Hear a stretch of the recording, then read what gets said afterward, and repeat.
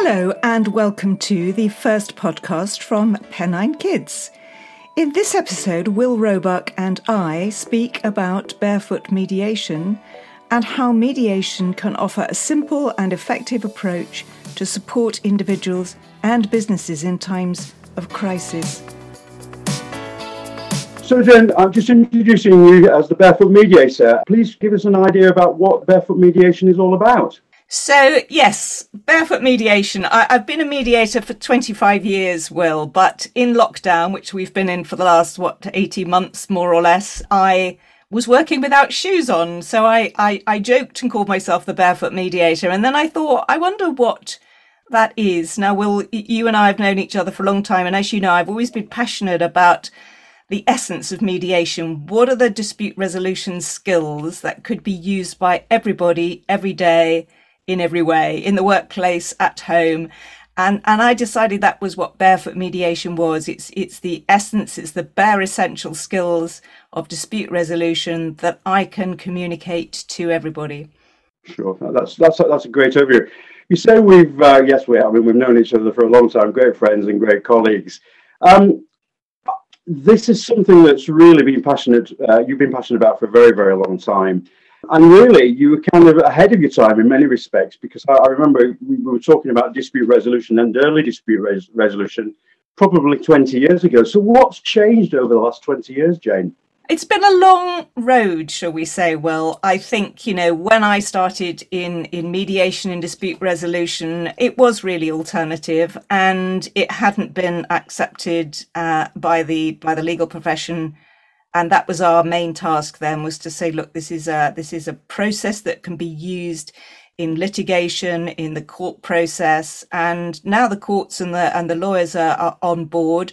And the next job, which was the one I always wanted to do, was to go to businesses and say, look, you can integrate this process, this thinking, if you like, into the way you manage and govern your business. And that's really what I've always been about. But it's, this is what people have woken up to now, is the potential for that. And I think you probably agree with me that certainly with COVID, I think there's been a sea change, really. I mean, a one-size-fits-all approach to anything at the moment really doesn't work, because we all say, think and do things differently, 8 billion of us around the world. So do you think there's a lot more empathy now in business that we need to really kind of instill into, say, for example, our teamwork, and really respecting our colleagues, whatever they do, whatever the background, and trying to sort of introduce more diversity and, of course, equality?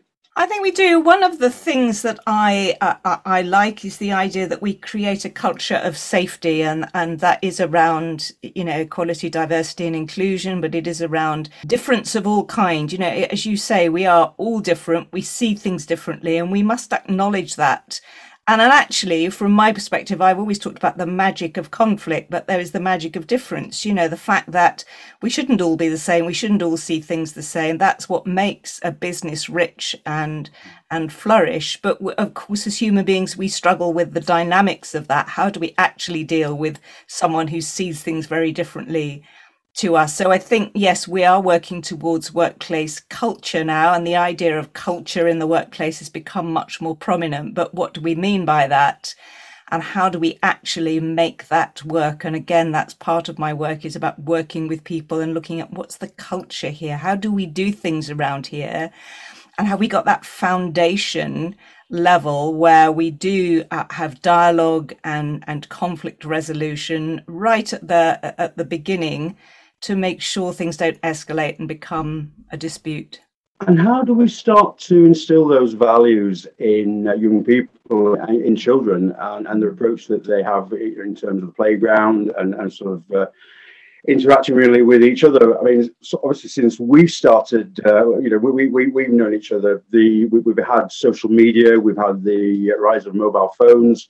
And then, of course, we then were hit by the big COVID pandemic. So for me, I think there's what's missing from a lot of the technology and the online technologies is really the ethics and the values and even the etiquette in terms of how we communicate with each other online. And I think possibly the reason why we're talking about mental health so much is because we see it every day on social media. media, people react very quickly to situations, perhaps even without thinking. And I guess in the workplace, if people do react in that way, they may say things that actually they didn't really mean to say, but they've said it. So how do we kind of pull back on things like that, where we really need to just take time out and really kind of think about how we are communicating with each other? I do think this is a big challenge, particularly with the home working world, because as you say, when there's a screen in between you, or when you're simply responding through social media, the temptation is to feel that you are masked. We talk about masks quite a lot at the moment, but when you are hidden in some sense, you're not as aware of the impact you're having. You're not as mindful of the impact that your words and your communication is having. And a lot of my training is about being aware that even inadvertently, you can cause someone else to feel that conflicted, and that their response will then become defensive. And you see that, if you look at some of the posts on social media and the stream, and people start being really abusive to each other. And so I think we have got to teach everybody, young people in particular, right from an early age, some core values. It's the kind of thing that you would have in an organization or at board level, about respect, about the impact of words, and how do you just take a step back and think. I was talking to somebody this week and saying, one of the things I learnt to do early on, if I had a difficult message, was to say, think about it or write about it, and give myself several options. I could say it this way, I could say it that way, or I could say it this other way.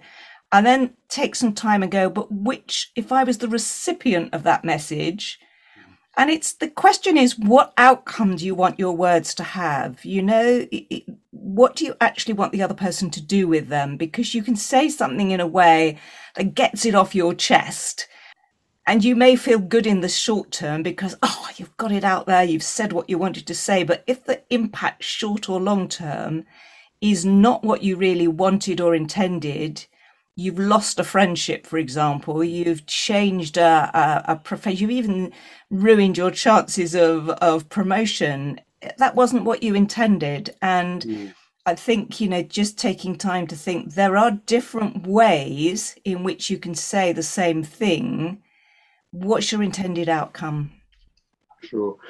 And is there a real difference between the spoken word and the written word? Because, of course, social media is very much the written word, unless of course you have have lots of videos on there as well. And I think, in my experience, I've sent emails out, and although I've meant to say one thing, in many ways, people have sometimes interpreted it in a different way, which hasn't been exactly what I wanted to put across. And I think that kind of communication, where we're not face to face and we're not kind of looking people in the eye, and we're not kind of reading the body language, is often very, very difficult when we're obviously online and talking to each other without that kind of personal space, and particularly for conferencing where there's lots of people online that are each you've got to watch, and you've got to sort of get involved with them. And I think it's I think that kind of that connection that we would normally have is not necessarily there when we're sort of miles away. You've just sort of spoken about going to Wales recently, but you're going to be in Brazil as well at the same time, which is one of the days when you can be in two places at one time. A lot there, Will. I think the written communication, sometimes we're writing when it would be easier to pick up the phone or to set up a Zoom call. I know many of us are zoomed out at the moment, but, sometimes we struggle trying to write a long email when a short telephone call would be better. And in fact, why not get back to having some coffee meetings now, meeting people face to face? I think we've got used to sort of thinking, it's a waste of my time, when actually it's probably not necessarily, to meet a few people face to face. So I think, getting back in the room is one thing we ought to think about. Yeah, I think understanding how you manage Zoom calls. Some of my clients are saying to me that they've become very functional. People are missing that coffee in the room, chit chat. Yeah. And we've lost this sense of what business is about is relationships. It's about us knowing, liking, trusting each other primarily. and then doing business together. It's not just the function of doing business. It's not just the function of the meeting. So some of my clients have been saying, we've got this meeting, and they just turn up online, say, what's the business of the day? They go through it and disappear. And then they say, well, that wasn't a very successful meeting. But yes. Going back to thinking about, there's a wonderful book called, it's about gathering. I'll try and give you the details of it, why we gather or something. But gathering, thinking about when you're meeting with people, you're gathering. What are you gathering for? What's the purpose of the gathering? How are you going to make that gathering meaningful, purposeful, even fun? There's no reason why you can't have something that, even when you go around the room introducing each other, maybe one object from my room that you wouldn't know I had here. What's one object that relates, something that, yes, brings you to life, brings your meeting to life.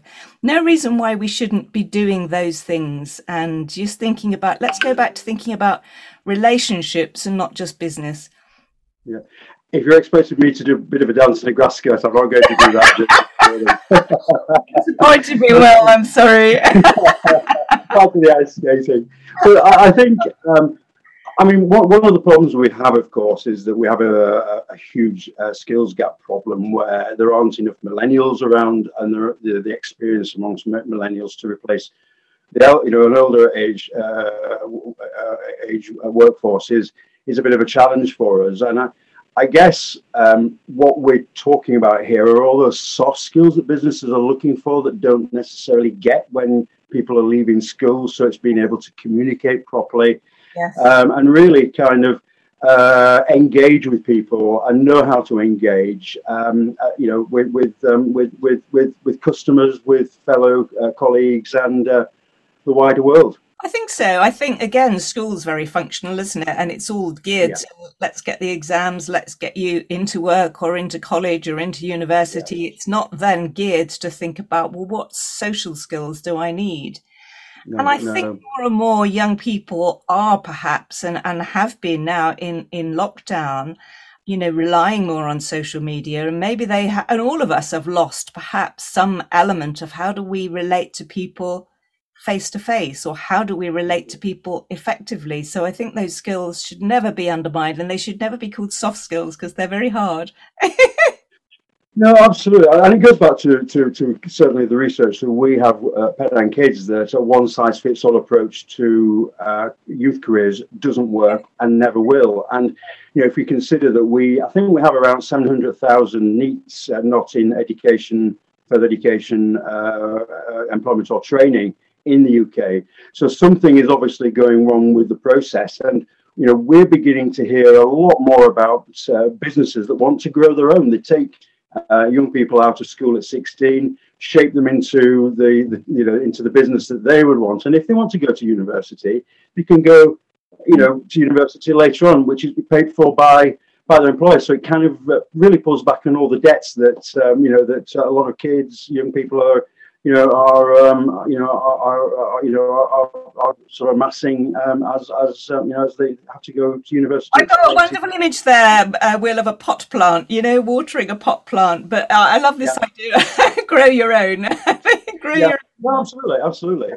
There's a lot more, I'm just thinking, for example, at McDonald's. They have their own management process. They have their own management program that young people can join, or you get involved with the crew, and that's how it works. So you are president-elect of the Institute of Arbitrators, and you're due to start your new role in January, I think, 2022. Yes. What sort of aspirations do you have for the Institute over the 12 months, and your own role within that, as the new president? Thank you, Will. I'm hugely excited about it, not least to be able to, showcase, if you like, what mediation skills and dispute resolution processes can do in the workplace. And I really do want to show how ADR, that's alternative dispute resolution, can be used at work. And I mean in the workplace, in business, but also how it can be put to work in society generally. We all need these skills in our families, in our day-to-day lives. So I think that's going to be my theme, and very much wanting to work with young people. I've been doing a project here in Oxford looking at young people and mental health. And of course, this is a huge issue now at the moment. So really very much focusing on ADR in the community and in the workplace is going to be my focus.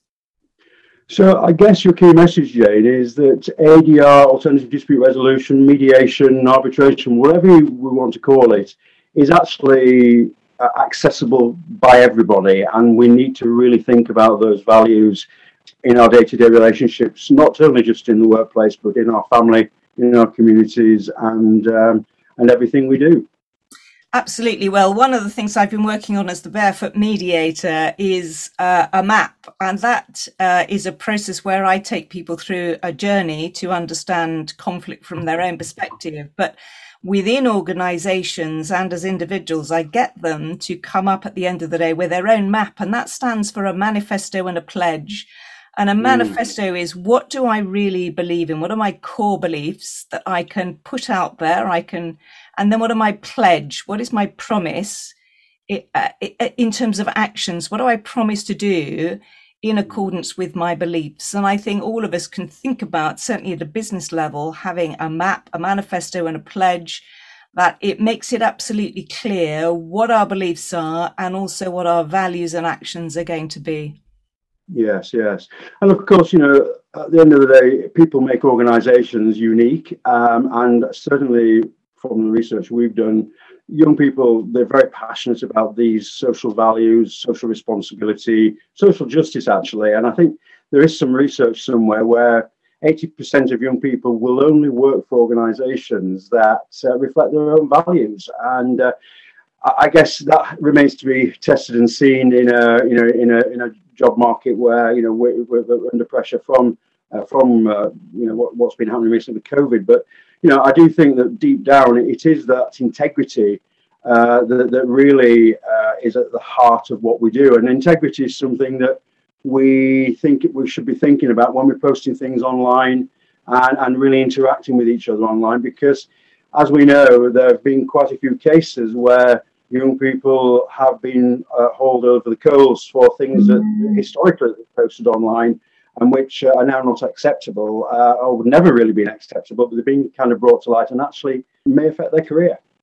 I agree, Will, and I think these values, these beliefs matter at all levels and all ages. And if you know what yours are, if you've got 3 core beliefs, and then if you can measure anything you think of saying or doing against it and go, does that fit with my values? Would somebody look at that post and go, yep, that resonates with that person and with it? It's a simple equation, but it's an easy one to do. Brilliant. Jane, thank you ever so much for this interview. I think it's been really, really great for you to talk about some of those values. And certainly I hope, and colleagues hope that you'll be very much working with Pennine Kids and with some of the opportunities that we have, and really kind of pushing those values and how we communicate to the top of the agenda, really, for future-proofing the workforce. So thank you very, very much. Thanks for listening. If you enjoyed this episode, please share it with your friends and colleagues. If you would like to contact Will Roebuck, you can do so at will@penninekids.uk and Jane Gunn at jane@janegunn.co.uk. Please see the link in the show notes.